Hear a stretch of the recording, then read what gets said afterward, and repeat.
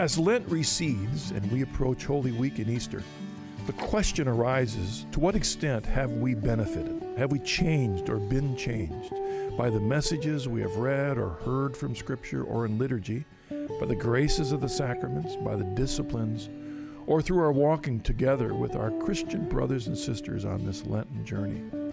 Maybe the best way to know is to re-examine the end to which the Lenten journey is taking us. Certainly in this case, we think of Easter morning and the resurrection. But even this great gift of God's love has a greater end. This is what we'll be discussing this morning on Deep in Scripture. Well, welcome to Deep in Scripture. This is Marcus Grodi, your host, and I'm joined as usual by my friend Dr. Kenneth Howell. I'm in Ohio and you're in Illinois. Are you there, my friend? Indeed I am. It's great to be with you today. Is it still Lent in Illinois? Yeah, and it was actually still winter until quite recently. So our Lent was really cold this year. Well, but we're on our way to Easter. So that was certainly designed by the Lord to accomplish the very thing we're talking about in today's text, and that is discipline and drawing us to a more intimate relationship with our Lord. And the audience, thank you for joining us on Deep in Scripture. Once again, this is connected to the deepinscripture.com website, and we're coming to you by the generosity of the Coming Home Network International. What we'd like to do is two things today on our program. One, of course, is we're going to look at a text from Scripture, and that text for today is Hebrews chapter 12, verse 14. And the first goal of that will be, what does it mean for us, and what is the Lord trying to communicate to us, especially during this time of Lent as we approach Holy Week and Easter? What is the end of this passage? Why is it there in Scripture? What was its intent? The second thing that Ken and I want to do today is to use a method of studying Scripture. We want to use this program to encourage others to open up God's Word and prayerfully discern the blessings that come to us through the Word. And admittedly, sometimes when you open the Bible and you look at a passage, the question is, how do I begin? And how do I make sure that whatever I'm gleaning from this passage is true? And I not long ago, maybe in a half hour ago, I dropped an idea on Ken on how we would approach today's program. I didn't shell shock him too much because he's far more a scholar than I am, and I'm just an old football player trying to keep from looking like a football. But the way that I wanted to approach this passage is, I'll use the analogy of how I came to discern the best use of my farm. My family and I moved to a rural property in central Ohio a number of years ago, at 25 acres, and the question is, all right, what do I do with this land? What's its end? What was it intended for? What does God want my family and I to use this land for? How do I discern that? And there's two approaches, both of which are important. And the first approach is to take a big step backwards and examine the property from the outside in. In other words, these 25 acres, where is it located in America? And that's important. What's the climate? What's the growing season? What is land in this part of the world used for? And then where is it located, second of all, in Ohio? Where's the glaciated land? Where are the Appalachian Mountains? Where's the water flowing? Again, where's the weather? What's the history behind this land and the use of this land? Then I get smaller. Okay, now I look at my neighborhood. What have the other farmers used around me? What do they do with their land?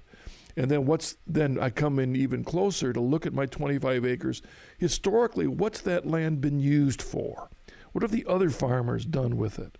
So now I'm looking at my land and the question, okay, now what do I do? Now it's the second approach, and that is to go really deep into the land, as small as possible, and to work from inward out. I take a handful of that soil. What is the dirt on my land? What kind of plants are growing on that land? What are the organisms in that land? What kind of critters walk across that land? And not just one soil sample, but I have to take about 10 soil samples and figure out what's this land used for? What did the farmer use it before? What are the fences like? What's the water flowing into my land? And in the end, by first looking from the outside in and then looking from the inside out, I get a better understanding of that piece of property, and then I can discern the end of that. Now, Ken, is that a model for studying Scripture? Oh, absolutely, because as you've so beautifully outlined there, it's really a method of understanding anything. Now, let me give you another analogy. For example, you go to a place like, let's say, a culture very different than our own, let's say in Rwanda. And you go to Rwanda and you first look at it from the outside. Okay, it's in Africa. It's not the Americas. It's not Europe. It's in Africa. And then what's the countries around it? And then you can go into a particular culture like the Hutus or the Tutsis, and you can look from there. You learn their language. You learn from look at the world from the way they look at it. So, yeah, both of these are really important. And, through the years of studied Scripture that you've done, that I've done, it becomes very evident that you have to use both. You have to look at it both globally and, so to speak, microscopically. If you take, for example, the passage which we're going to look at, if you just take the passage out of context, which sadly is often done with scriptures. I think John 3:16 is a good example of a passage that's so often taken out of the context to sometimes misapply and misuse it. The same could be true with our own passage, depending on which theology you bring with you on your back into the journey of studying a scripture. So by looking at that text from the outside in and then from the inside out, what I'd like to do is to help us examine the end of this passage and then how it fits into the context of the end of Lent. What is this thing all about? So first, Ken, let me read the passage for our audience that we're going to look at today, and it's Hebrews 12:14. It's a beautiful passage. I think it's a beautiful, and I'll admit it's one of those passages I never saw. When I was a Presbyterian pastor, I don't ever remember studying this passage or taking it seriously, and I think it was because, to a certain extent, I was blinded by my theology. Here's the passage. The writer of Hebrews says, "Strive for peace with all men and for the holiness without which no one will see the Lord." Let me read that again. Ken, isn't this a wonderful passage? Let me read it again. "Strive for peace with all men and for the holiness without which no one will see the Lord." Ken, when you preached on that passage 500 times, do you remember that passage? And isn't it a beautiful statement of our faith? Well, it is, because it contains these two elements. Really, one is the horizontal, that is our relationship with other people, and the overall tone of our lives is to live at peace. Paul says this, I think it's in 2 Timothy, he says that we should be at peace with all men. He says again in Galatians that we should do good to all men, especially those of the household of faith. So peace is what is to characterize our relationship with other people, but then he uses the vertical too, right? That is that holiness, and that's our vertical, or our relationship with God. That's what we should be seeking above all. And one leads to the other. That is, how we live in this world leads to how we live in the next world. It certainly reminds me of that time when our Lord was confronted by one of his many challengers who asked him, "What's the greatest commandment?" And our Lord gave the two commandments, the horizontal and the vertical. To love the Lord your God with your heart, mind, soul, and strength, and your neighbor as yourself. And we see that as an addendum, if you will, maybe the foundation for this passage. But what I'd like us to do on this program, and maybe Ken, probably the first half of this program, look at it from the outside in, and then after the break, we'll look at it from the inside out. Maybe that's the way we'll take the program. But let's start with the outside in.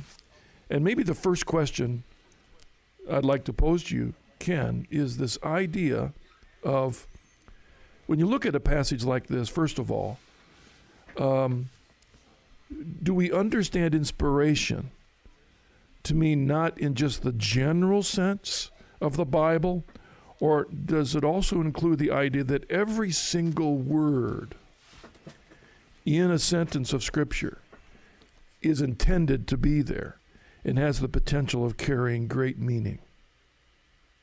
Well, I think it's clearly the latter.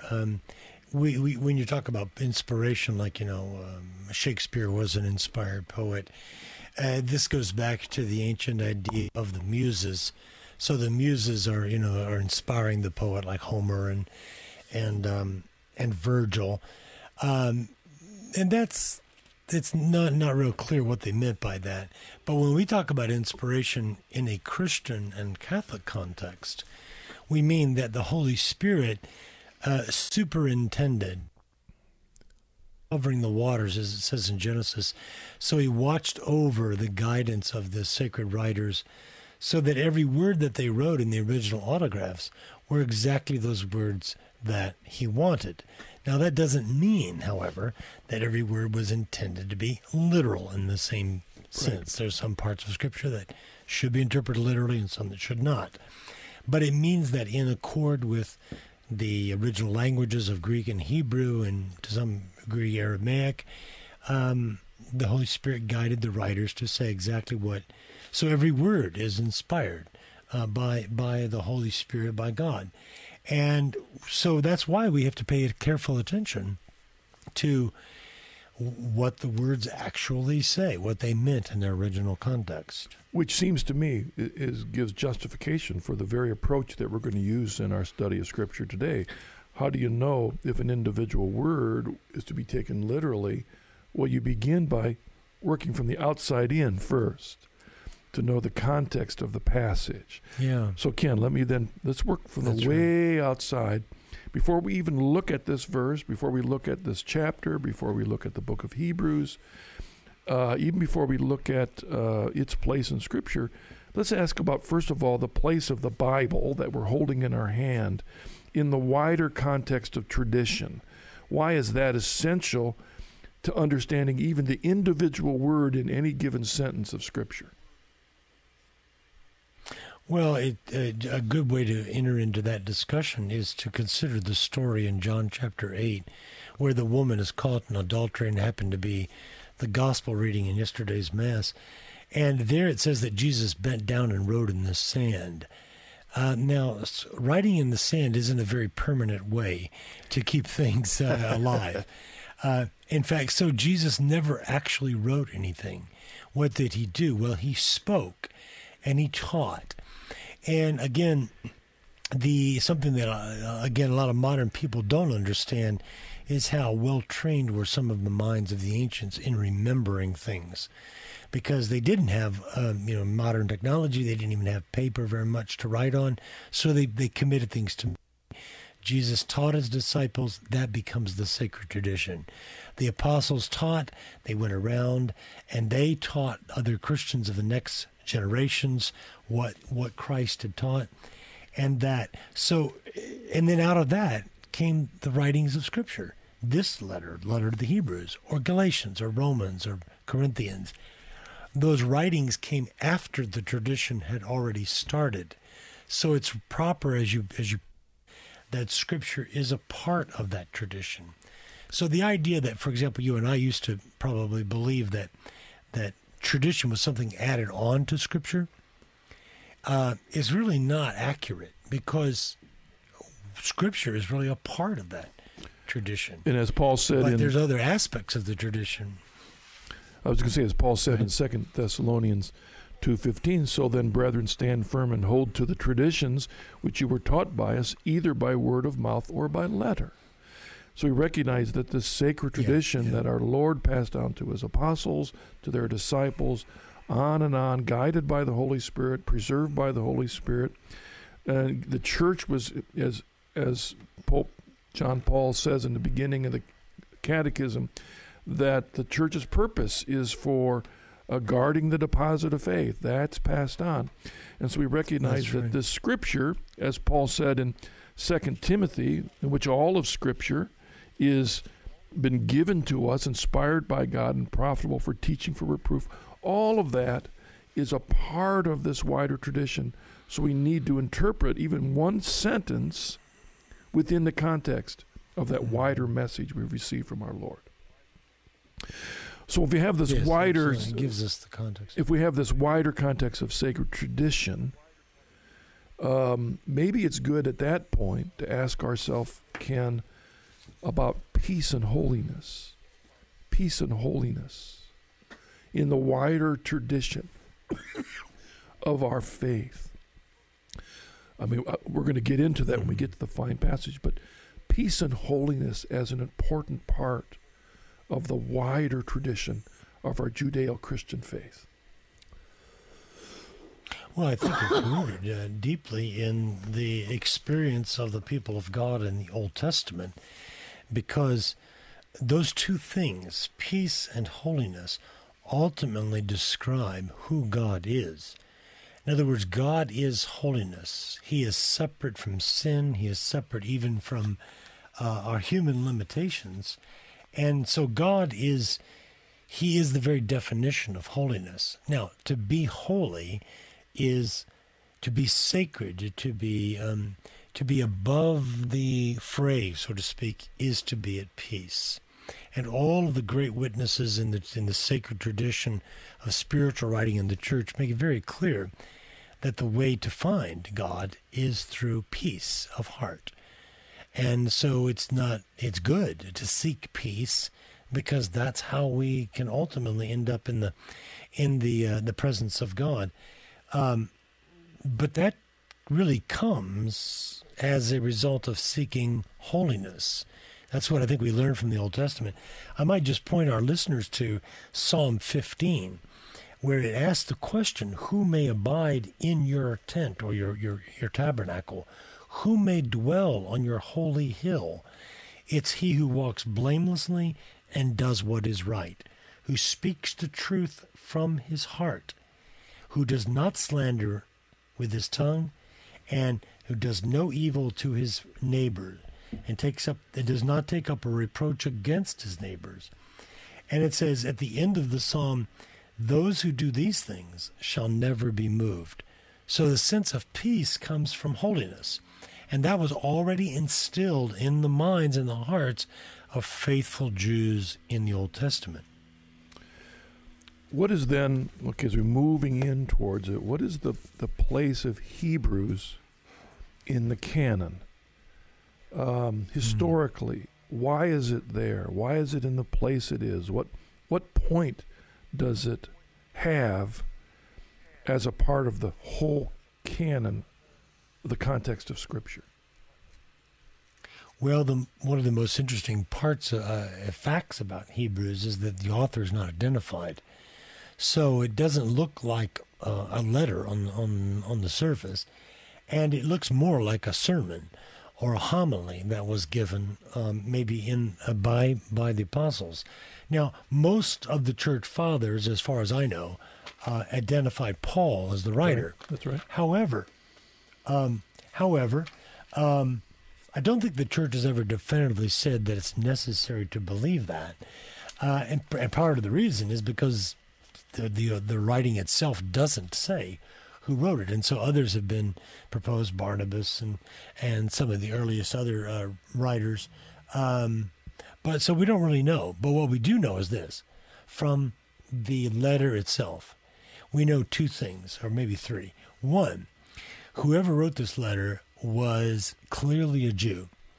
He knew the Old Testament, and he quotes the Old Testament from the Septuagint. He doesn't translate it from the Hebrew. He always quotes from the Septuagint. We also know that this was apparently a fairly educated man, because the style of the writing is quite literary compared to some other documents in the New Testament. We also know that it was directed to a Jewish Christian audience, and most likely it was Christians who were still living in Jerusalem in the first century. Why? Because he speaks at times as if the temple is still standing. Now we know historically that the temple was destroyed in 70 A.D. by the Roman general Titus, who then became emperor. And because of that, we can infer that the letter must have been written before that, because he speaks about those who serve at the altar, meaning the Jewish priests. So here's what we have. We have Jewish Christians, or you might say Jews who've been Messianic Jews, and they're living in Jerusalem, and they're feeling the pull back to their Judaism. So the author is writing to them and telling them of the superiority of Christ, precisely because they're being tempted to abandon Christ and to go back to the old temple worship. So part of his argument is the superiority of Christ over the angels, the superiority of Christ over Moses, the superiority of Christ over the sanctuary of heaven over the sanctuary on earth, the superiority of the new covenant over the old covenant. So everything that's said in this book is absolutely consistent with things in the Old Testament and in the New, which is one of the reasons why I think the church eventually said, oh no, this is definitely a part of the canon of Scripture. Well, and if you don't mind, Ken, I'm going to throw my hat in the ring for claiming that Paul was the author of this text. Okay, that's fine. And the reason I that's do probably that, good a claim as any. Well, you've got two doctors in front of your name, so I know you need to be a little guarded. But I only had a reverend in front of mine years ago, and I remember when I studied Scripture in seminary, and you did too, Ken. Remember, we had those classes on form criticism and redaction criticism, grammatical criticism and historical criticism, and what they were trying to do, in the best sense of the word, is that scholars, believing scholars, yet recognize that when you look at any text of Scripture, that in trying to get to the original language, sometimes you recognize that there were variants in the manuscripts. So how do we know what was in the original manuscript? And then when it comes to authors, trying to figure out, well, did Paul write Ephesians or did Paul write 2 Thessalonians? And I remember seeing a book out there. The title of the book was The Books That Paul Didn't Write. And it was a book about Ephesians and a book about Colossians and a book about 2 Thessalonians. And, and the question is, wait a second, who are the authors here? And often the reason, Ken, the underlying reason that they'll deny authorship to Paul or someone, you see, the language is different, the grammar is different, his vocabulary is different, the structure is different. And the reason I've never bought that argument, ever, is because I've been a writer for 40 years. And I began writing when I was in college, and I was the editor of newsletters, and then I wrote in magazines, and then I wrote homilies and sermons, and then papers, and then I've written a few books, and I'm still doing things. And you can pick out any one of my things and wonder, Marcus didn't write that. This one sounds much too intelligent. Right. It could not have been him. But the question is, what was I going through at the time? Who was I writing to? What was the purpose I was writing to? That's right. And I think the purpose of Hebrews is a whole lot different than the purpose of Galatians. And these different things are Philippians. And this explains the vocabulary, the structure, the argument that Paul would have used, who was quite an intelligent guy, that he would use to address his different audiences. Yeah, absolutely. Paul, again, or whoever wrote it, clearly was someone who poured his whole heart and soul into this writing. And if Paul, it makes sense that it was Paul, because he was a Jew. We know that he studied under the feet of Gamaliel, under the Rabbi Gamaliel in Jerusalem. So perhaps he knew these people personally. So in writing to them, he's absolutely persuaded that he's got to do everything within his power to bring them back to the fullness, because what he's saying basically is that in Christ we have a new Moses. We have someone better than the angels. We have someone better than we have someone who is like Melchizedek but better than Melchizedek. And we have, as he says in chapter 8, now we have such a high priest, seated in the tabernacle of heaven. So that by the time we come to chapter 12, he's ready to go into his exhortations about how to live this out in the daily Christian life. One of the reasons I like to throw my hat in with the early fathers that always saw Paul as the author is that I think it gives us then confidence that when we read a passage like the one we're reading, it's coming from the same mind of the man that wrote Romans and 1 Corinthians, that wrote Philippians. Mm-hmm. So it's not just the same Holy Spirit that inspires, but we can ask ourselves when we look at the word peace or holiness, then how did Paul use those terms? We can see it in the wider context of that scripture. And look, we're going to come up on the break here in just a moment, Ken. Real quickly, you brought us to chapter 12. What is the significance, really quickly, of 12 in the context of the whole book? Well, I think if you look at the very first verses, you see something there that gives you an indication when he speaks about the great cloud of witnesses. In other words, here's all the grace that God is going to give, and here's what we're going to do with it. All right, Ken, I dropped that on you with not enough time. We come back after the break. We'll pick up right from there, the significance of chapter 12 within the whole book of Hebrews. You're listening to Deep in Scripture. We'll be back with you in just a moment.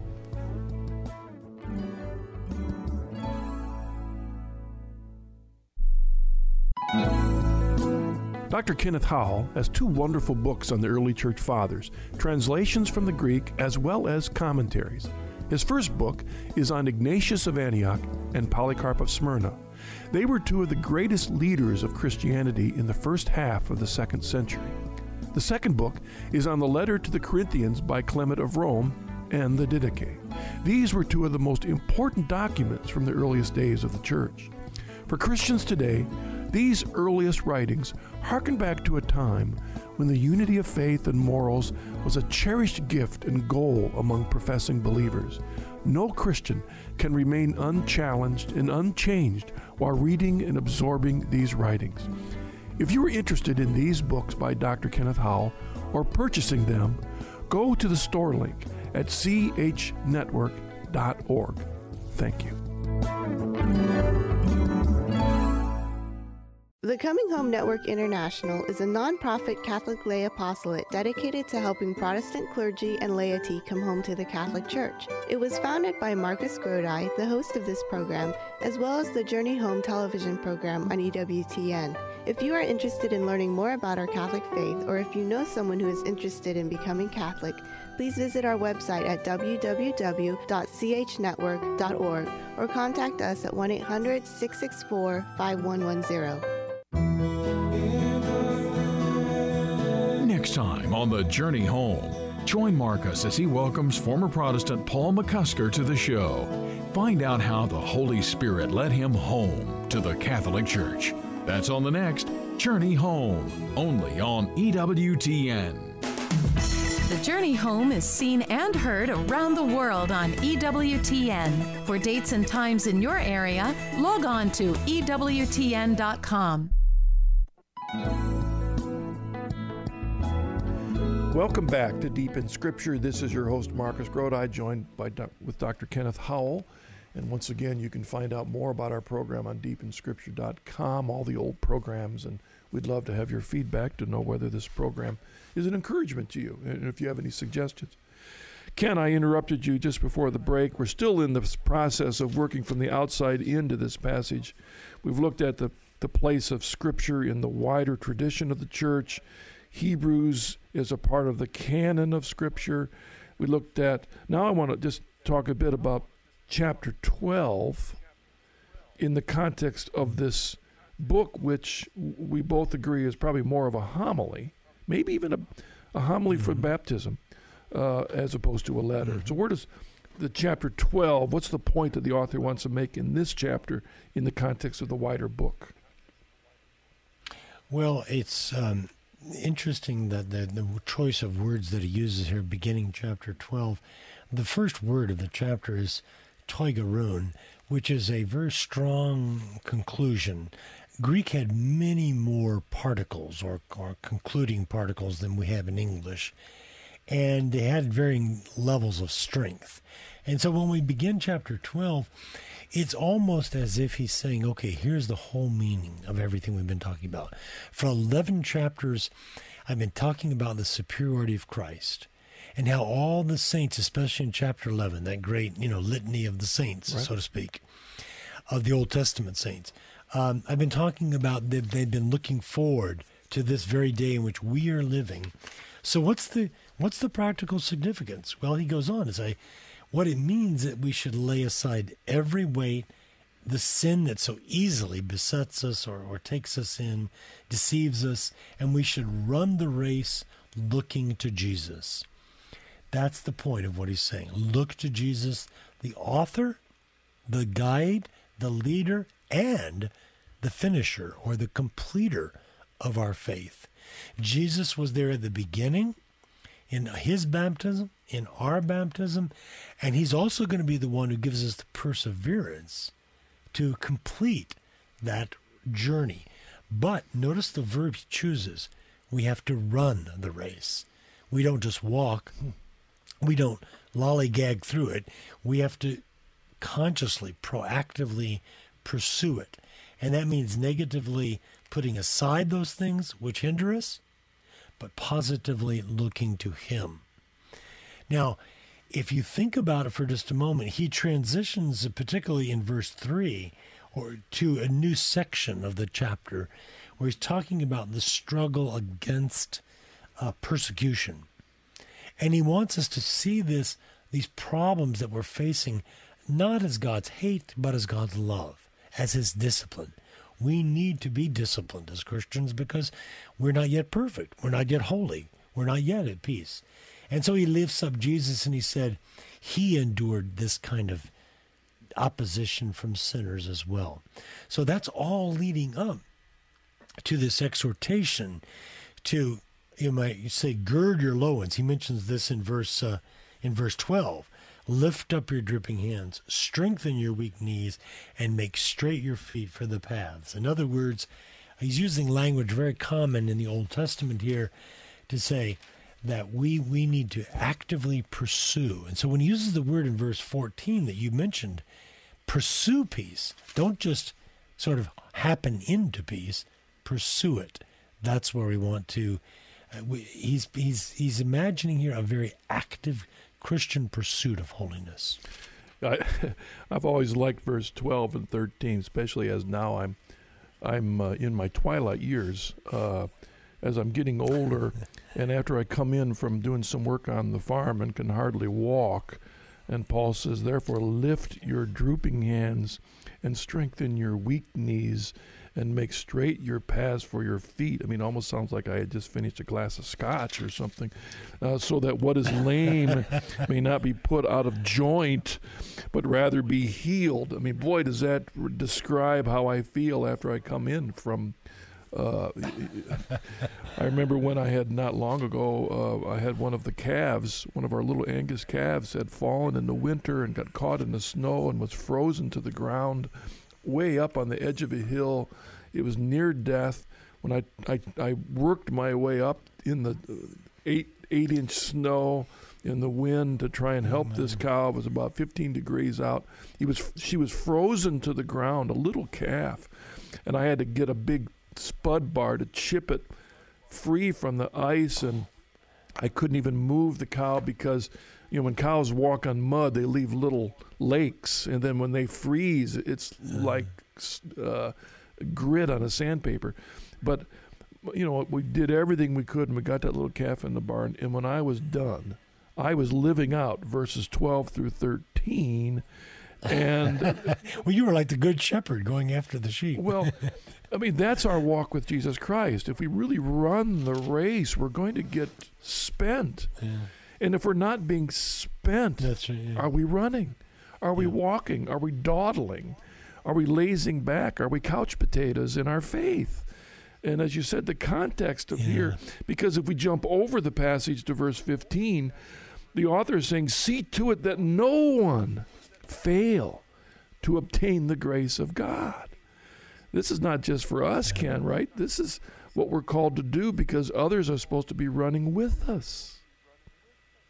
Yeah, absolutely. And so it's so wonderful because he says there, as you said, see to it that no one is lacking in the grace of God, lest the root of bitterness, come up and ultimately strangle our faith. So what I think that he's saying is that the grace of God is there for us. God gives us that grace. For example, we often call Lent a season of grace. Mm-hmm. God wants to pour out the grace upon us, but then we have to respond to that grace as well. We have to give ourselves to it and embrace it with all that we are. All right. Let's go to the second part then. Working from the inside out, we've looked at the wider context. Now we're going to dig into the soil of this passage. Once again, the whole passage reads this. It says, strive for peace with all men, and for the holiness without which no one will see the Lord. And so one way to examine this passage from the inside out is to reduce this sentence down to its most condensed form. And then from there work backwards and ask the question, all right, why did the author add this other word or this phrase? So Ken, let's look at the most condensed form, which, and you're the Greek scholar, it seems to me that the most condensed form of this long passage is simply strive for peace and holiness. Yes, I think that's right. Yeah. It's interesting that in the Greek text, the author puts the word peace first. And here's another way to translate that, to make the emphasis clear. It is for peace that you should seek, or it is for peace that you should orient yourself with all people, and also the holiness. So he's emphasizing the peace, and why would that be? Well, because they were experiencing persecution from their fellow Jews for their belief in Jesus as the Messiah. They weren't attending, apparently, the services of the temple in Jerusalem anymore. So they were being perhaps criticized, perhaps ostracized. And he says that in various places in other ways. And what he wants them to see is that this is actually God's means for them to learn to be true children of God. Now, what should the response of a Christian under persecution be? He's saying you should still make peace with those who are your persecutors. I remember still make that. Go ahead, Ken. I remember in the late 60s, Ken, I can still remember back that far, but I remember the word peace was used all the time. In fact, we even had a hand signal that was to convey peace to people, to hold up the rabbit ears of your fingers. To convey peace. And today we watch the news. We have our Secretary of State going across the world trying to make peace with people over there. I'm not sure he's accomplishing it, but I'm not getting into politics here. But is that the kind of peace Paul is talking about here? Is that the kind of peace that in the context here we're to, as you interpreted it, peace is that to which we are to aim? Well, when this letter was written in Greek, and beautiful Greek at that, but still it was written to Jews. And so they would have interpreted the word peace according to their culture. And, of course, they probably knew that it was shalom. And if we look at shalom in the Old Testament, to get the meaning of it in the New, it's very clear that it's not simply peace in the sense of a Secretary of State or a foreign minister going to try to come up with negotiation. What peace is a sense of well-being that pervades all of life. And so the peace or the shalom that is being sought here is not just a inner peace or a peace between people, but it's a total sense of well-being that everyone can participate in. So he's saying, if you pursue peace or good, healthy, righteous or just relationships with even those who are persecuting you, that in turn will give you the inner peace that you have. Now notice, this author says that peace should be sought with all people, not just some, with all. Okay, and that would include those who are... Yes, go ahead. I was going to say that's now we're adding back into this little sentence, and that's good, Ken. Striving for peace and holiness, so understanding at the core, maybe three things in that: what peace is, what holiness is, and then this call to strive for it. We're to strive for peace and holiness. I mean, in a way, that's the calling from our Lord. That was the point of his Sermon on the Mount. That was the point of the psalm you talked about. That's the point throughout all of Paul's letters, striving for peace and holiness. When our Lord met his apostles in his resurrected body, coming through the door, what's the first thing he says? Peace. Peace. That's what he wants. And so what we see is, before we even look at the other words we're going to add into it, is talk a bit, Ken, about how this peace that he's talking about here is the mystery of the both and. It's something that we must do, but yet without God we cannot accomplish it. It's a both and in our relationship between what we do and what God does. Well, you remember that in the Sermon on the Mount, our Lord said, "Blessed are the peacemakers." And when he said that, of course, he was trying to encourage his original hearers and us to understand the priority of living in harmony with others, because no one really desires to be at odds with other people all of the time. No one can live in a state of turmoil all the time. So he says, "Blessed are the peacemakers, for they will be called the children of God." Why would they be called the children of God? Because God is the source of all peace. And the text that you alluded to or quoted there from the Gospel of John is when Jesus says, "I give you my peace I give to you. Not as the world gives, but so I give to you." In other words, the peace that we're seeking and that the author of Hebrews says we should seek is a peace that ultimately comes from God. And if that peace, if we become the instruments of peace within the world, then as Jesus said in the Gospel of Matthew, we will become the children of God because we are peacemakers. So the peace is at once a gift from God, but it's also something that we have to take in as his gift and become the instruments of God in sharing that gift with others. If I might just share one little story, I think that one of the things that in my Reformed or Presbyterian background, I realized was that I wasn't very good at being a peacemaker. And part of the reason is because I wasn't at peace within myself. Part of the reason I wasn't at peace within myself was because I hadn't yet quite connected with the ultimate source of peace, who is God. So then turning that around and coming the other way, in order for us to be at peace, being a peacemaker, we first have to receive peace from God within our hearts.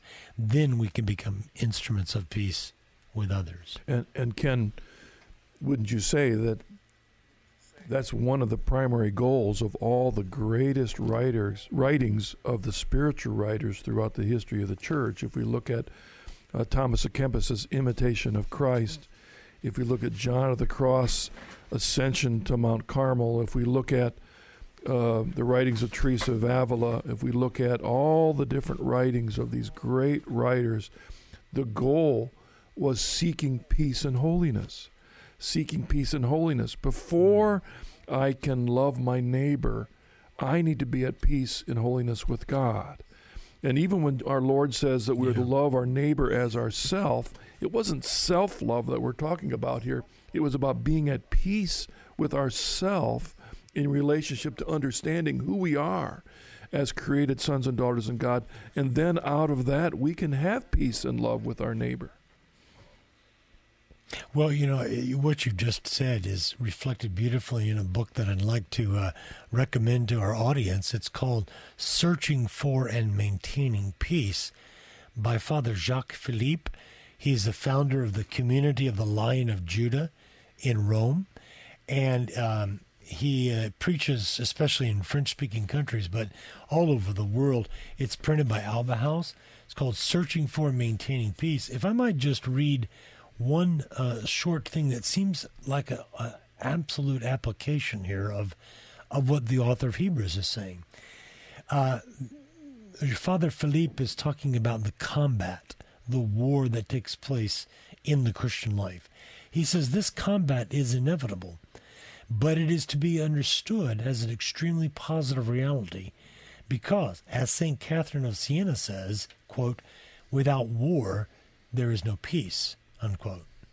Without combat, there is no victory. And this combat is correctly viewed the place of our purification, of our spiritual growth, where we learn to know ourselves in our weakness and to know God is infinite mercy. This combat is the definitive place of our transfiguration and glorification. So we're involved in a conflict, in a combat, but it's in the midst of that we receive the peace that comes from knowing that we are growing in holiness and that God is the ultimate source of that peace within us so that we can be that for others. Excellent, Ken. What's the name of that book again? It's called Searching for and Maintaining Peace by Father Jacques Philippe in the French spelling. All right, excellent. Yeah. Well, in our time we have remaining, what I'd like to do then as we go from the inside out is just look at two additions that the author of Hebrews added to this simple phrase, seek for peace and holiness. I mean, we could almost summarize all of the Christian life as our call to, in grace, strive for peace and holiness. Working out your salvation with fear and trembling is about striving for peace and holiness. Now the danger is that we can, in the process of striving for peace and holiness, we can become very introverted, inward focused. We can follow Jesus's advice too closely and lock ourselves in our prayer closet and seek peace and holiness by ourselves. Hey, that might be a whole lot easier because I'm not causing anybody else any problems and they're not causing me any problems. Yeah. But that's not what he calls us to do, because the first phrase he adds is that we are to strive for peace with all men, with all men. And Ken, I'd particularly like to ask quickly, because we're running out of time, is the context of that in terms of ecumenism. Oh yeah. Our goal is not to have victory for the sake of victory. Our goal is to have victory by using the old phrase, what's the best way to defeat your enemy? To make him your friend. So we invite people into the realm of grace that is in the church so that we become true brothers and sisters in that grace of God.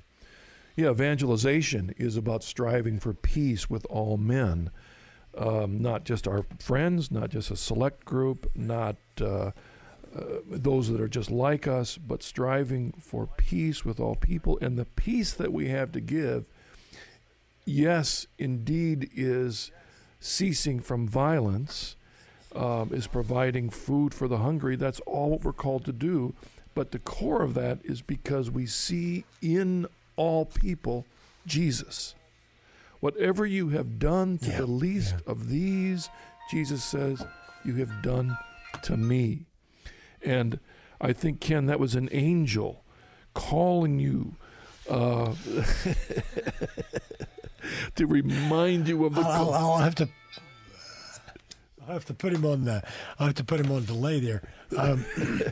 Well, the question is, how can we become these peaceful people, and these people filled with peace? And I think the answer is in the second part of the verse: pursue the holiness. It's only by holiness, which is really the holiness of God in us. It's not something we produce. It's a gift that's given. This holiness is what produces the peace. And we're reminded, I think very significantly, that without this holiness, no one will see the Lord. In other words, that's the purification and the journey to heaven. That's why salvation is not a stamp of approval. It's a journey into holiness and ultimately to God. Ken, talk about that next edition. I mean, that's where we want to end on this thing, is that the author did not merely say, seek for peace with all men and holiness. He added into this these unique words, Ken, that are very powerful, and we've got to hear them, that we are to seek not just holiness, whatever that is in generality, but for the holiness, without which no one will see the Lord. I mean, hear what it's saying there. Yeah. The holiness without which no one will see the Lord. Well, I think it reminds us of the words of our Lord in the Sermon on the Mount, the Beatitudes, where he says, "Blessed are the pure in heart, for they shall see God." And another text in John chapter 1 John chapter 3, where the author says that we, beloved, we are now the children of God, and it does not yet appear what we shall be. But we know that if he appears, we shall be like him, for we shall see him as he is. Now, many of the medieval mystics and theologians and philosophers understood this because they understood that this seeing him as he is means that we're going to be transformed to be like him. It's not just that we observe something that's different. The process of seeing God makes us like him. And that's what I think the author is saying here in Hebrews as well, that this holiness that we're striving for now, once we get there, once we're there with God, we will see him, we will see that holiness, and we will become that holiness. But it doesn't begin then, it begins now. Like you mentioned, at the beginning now. The holiness begins now. That's what we should be striving for and seeking. Remember the old saying, I'm not sure who originated it, but there's only one great tragedy, and that is not to be a saint. Yeah, that's a great... It doesn't matter what we lose materially or fame, there's only one great tragedy of life, and that is not to be a saint. And I can't remember in the writings of Luther if I'm sure he did, whether he addressed this passage. But the issue is, it reminds me of the struggle that Luther had that led to his Reformation. In other words, he was so concerned that his own holiness was not sufficient so that he would see God, that he ended up coming up with a whole new theology in which it isn't our holiness, it's the holiness that we see from Christ that covers up our sinfulness. Yeah. But the point is that this, again, is that partnership, that holiness is what we receive as a gift, but it involves our surrender to Christ in the obedience that the author has been talking about in the preceding verses. Yeah, the more that I think about these texts of Scripture, the more I realize that the idea, especially as it's come into American Protestantism, that salvation is this, act of receiving Jesus and God justifies you, is really deficient. It's not so much, it's true that Christ is our only holiness, but he has something he gives to us over a period of our life as we set our sights and follow Jesus as the author and finisher of our faith. Yeah, this is not just only the holiness of Christ that covers and blinds God from seeing what we really are, but is a transforming thing, as Paul says, if we are in Christ, the old is gone, the new has come. Yeah. He says, put off this and put on this. So that's our call. And that's what Lent is about, is striving under grace to be at peace and holiness with God and our neighbor. Ken, thank you again for joining us on Deep in Scripture. Thank you. It's great to be with you.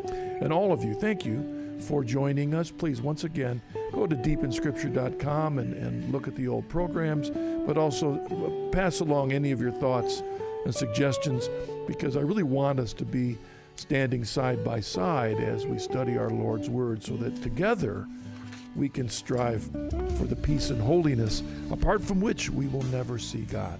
God bless you. See you next week.